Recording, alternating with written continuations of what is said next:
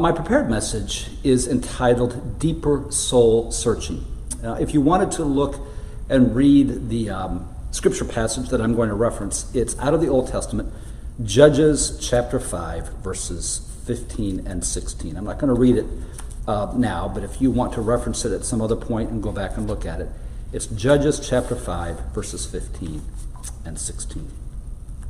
So this July 4th has been a quiet one. At least the parks and open spaces where there would typically be a large fireworks display have been quiet. Due to the ongoing pandemic, many communities have canceled their annual July 4th fireworks and their shows. And I know this has been disappointing for many, for everyone, because folks and families, it's usually a tradition, gather at the parks with your blankets and your chairs and your picnic baskets and enjoy the day and end it with a rousing fireworks display as you celebrate the 4th of July. So it's been a little bit different.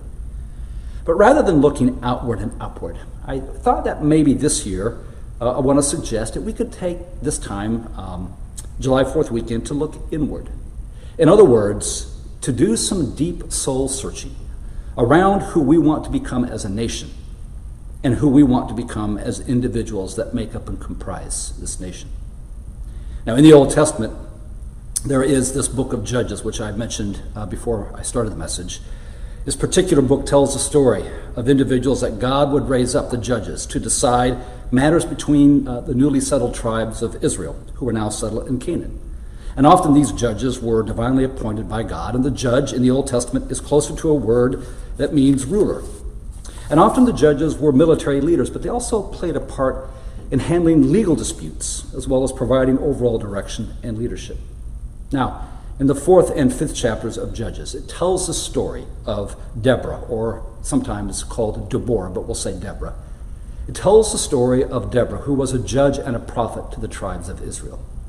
Now, the 4th chapter tells about her and her commander leading this military campaign against the king of Canaan and his army. And the 4th chapter tells of Deborah's victory. Now, the 5th chapter is often called Deborah's song, and it is a song of victory. It celebrates the conquest over the armies of Canaan. And it tells about Deborah wanting to push for further military campaign while also celebrating their victories.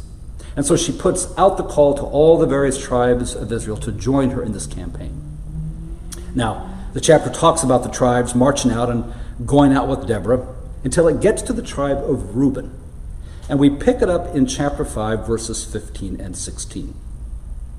The leaders of Issachar came along with Deborah. And Issachar was attached to Barak, which was Deborah's military commander, and was sent into the valley behind them. Among the clans or tribes of Reuben, there was deep soul searching. Did you hear that? Among the tribe of Reuben, there was deep soul searching. In other words, the tribe of Reuben was not immediately ready to sign on. They wanted to reflect. They wanted to pray. They needed to search their hearts and souls. And so verse 16 goes on and reads, "Why did you stay back among the sheep pens, listening to the music for the flocks? For the clans or the tribe of Reuben, there was deep soul searching." Now, in the end, the tribe of Reuben didn't join the battle. They didn't join the military campaign. They stayed back and they tended their flocks and they stayed where they were. But this was only after there was this deep soul searching on their part. It was not a rush to judgment on their part. They knew that if they chose not to fight, they would be in the minority. And for that reason, deep soul searching was of the utmost importance. And when the challenge before you or I is, who do you want to become?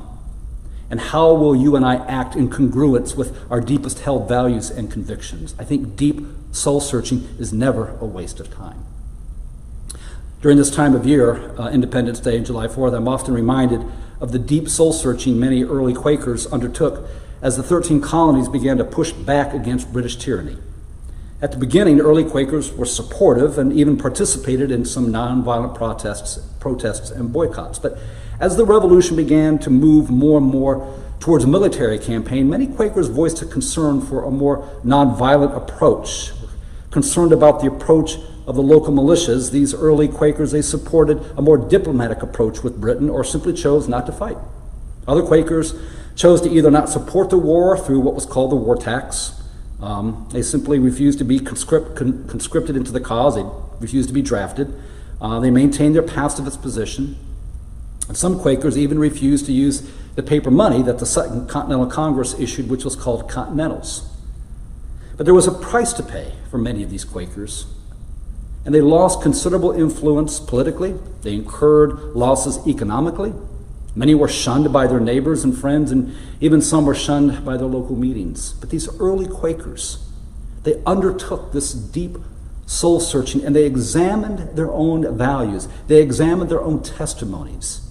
They examined their calling as a people in light of what they were being asked to do, as well as the direction their newly formed nation was choosing to take. And in the end, they made their choice. And in the end, they were willing to suffer the consequences of their choices. Deep soul searching never guarantees an easy outcome. And what it does guarantee is this space in which you and I are able to weigh our convictions about what we believe and make the choices based on living in congruence with our deeply held values and convictions. Deep soul searching allows this space to reflect on where we are and who we want to become. And then we pay attention to how big that gap is between who we are and who we want to become. Deep soul searching asks the questions, am I moving in the right direction? And if not, what kind of changes or mid-course corrections do I need to make in order to get back on track? Even the psalmist at the end of Psalm 139 invites God into this deep soul searching. Here's what the psalmist writes. Examine me, God. Look at my heart. Put me to the test. Know my anxious thoughts. Look to see if there is any idolatrous way in me, and then lead me on the eternal path. I think life can often get very busy and overwhelming. If you're like me, you lose track of your own soul. And when I lose track of my own soul, I often react in ways I would rather not react. I make decisions which are not in congruence with who I truly want to become, and I lose focus on my deepest held values and convictions until I end up sort of accommodating myself to whatever is around me, or I lack the focus to show up, and sometimes the conviction and the courage to show up as my truest and authentic self. I do believe it's possible to deepen and enlarge the capacity of our souls so that we're able to love greatly and to live from a place that can hold the pain of our world, as well as be a container for God's presence that can flow out of us into the world. I believe it's possible for our souls also to shrivel up and get lost due to our own inattention, as well as our own misguided priorities. Author John Ortberg wrote these words, quote, "The more we focus on ourselves, the more we neglect our souls. To focus on my soul," he writes, "means to look at my life under the care and connection of God." In other words, deep soul searching. At one point in his ministry, Jesus pressed his disciples on the choice between following the ways of culture and the world and living in the way of Jesus. And so he asked this question, and what do you benefit if you gain the whole world but lose your own soul? Is anything worth more than your soul?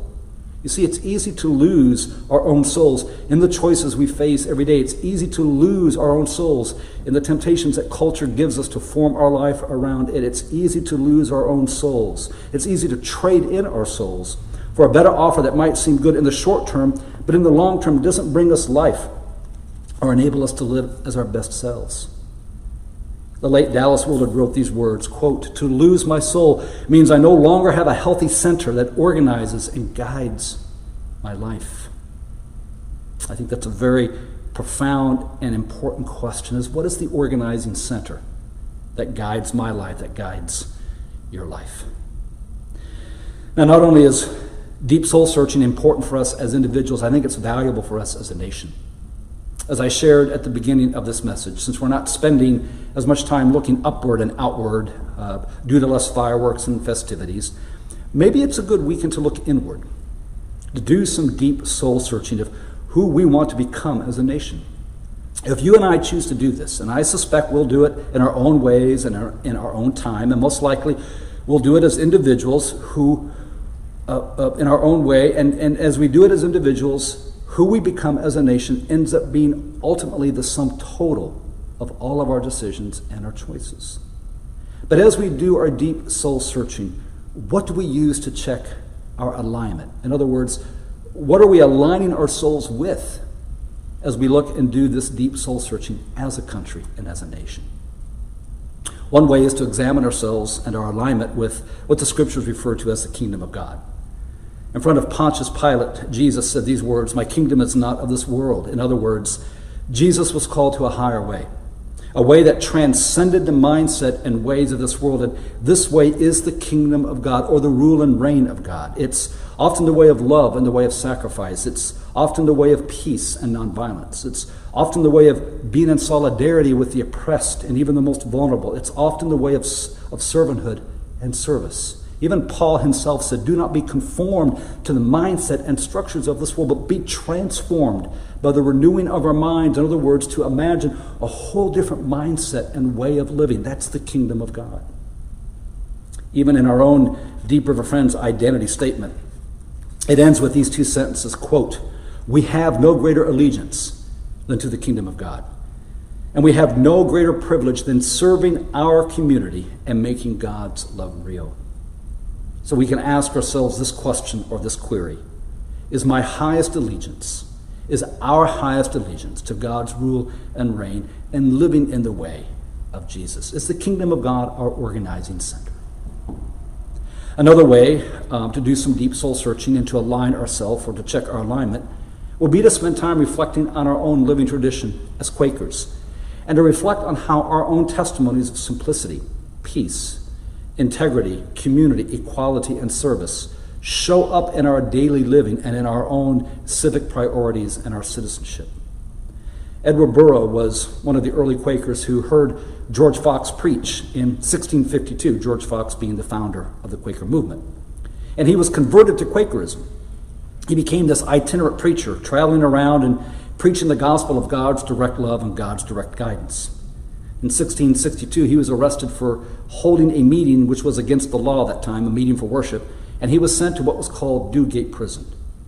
And he remained in Newgate until his death in 1664. These are the words of Edward Burrough attributed to him in 1659. Quote, "We are not for names, nor men, nor titles of government, nor are we for this party, nor against the other, but we are for justice and mercy and truth and peace and true freedom, that these may be exalted in our nation, and that goodness and righteousness and meekness and temperance and peace and unity with God and with one another, that these things may abound." And so we can ask ourselves this question or this query: how do my responsibilities as a citizen reflect the testimonies of simplicity, peace, integrity, community, equality, and service, and seeing that of God in everyone? And finally, another way to check our alignment, if you will, is to maybe take a cue from the contemporary Quaker Parker Palmer. What Parker Palmer does, as he often says, he reflectively rereads the Declaration of Independence. Parker Palmer puts it this way, quote, "The most patriotic thing I can do on the 4th of July is to reread the Declaration and feel the weight of the claims it makes on my life.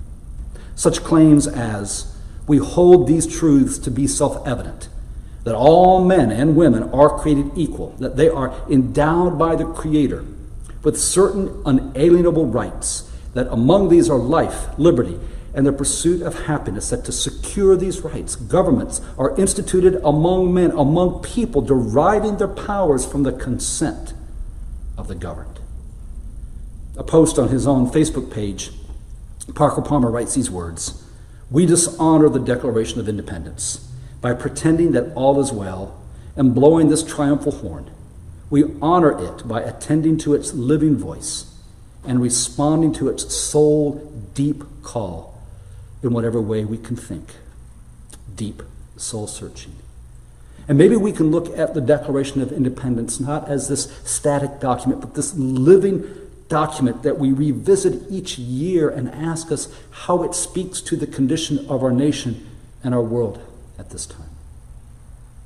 I think we can say with all humility that we're living through a very challenging season in our country. We're very blessed to live in a country of abundance, but not everyone knows that abundance. We're very blessed to live in a country of personal freedom, but not everyone experiences that freedom. We're very blessed to live in a country that has as one of its most revered phrases, all are created equal, but some still wait to experience that equality. And the past 6 months have been some of the most challenging for us as a nation in many years. And we find ourselves still right in the midst of these challenges. So it feels like a good time to engage, like the Reubenites of the Old Testament, in some good, quote, deep soul searching. Author John Meacham wrote in his book, The Soul of America, these words: "The war between the ideal and the real, between what's right and what's convenient, between the larger good and personal interest is the contest that unfolds in the soul of every American," which is probably why some soul searching is always important every year. So rather than feeling like a chore, maybe our intention to enter into this deep soul searching can be a part of our own personal civic stewardship as we seek to contribute to our country, to our nation in life-giving and positive ways. And it's only when you and I are willing to examine our own souls and the soul of our country that we're able to distinguish between what is light and what is dark, and what is the best way forward and what will help us all flourish. I'll end with these words from John Meacham, again from his book, The Soul of America. Quote, "In our finest hours, the soul of the country manifests itself in an inclination to open our arms rather than to clench our fists, to look out rather than to look inward, to accept rather than to reject. And in so doing, America has grown ever stronger, confident that the choice of light over dark is the means by which we pursue progress." May it be so.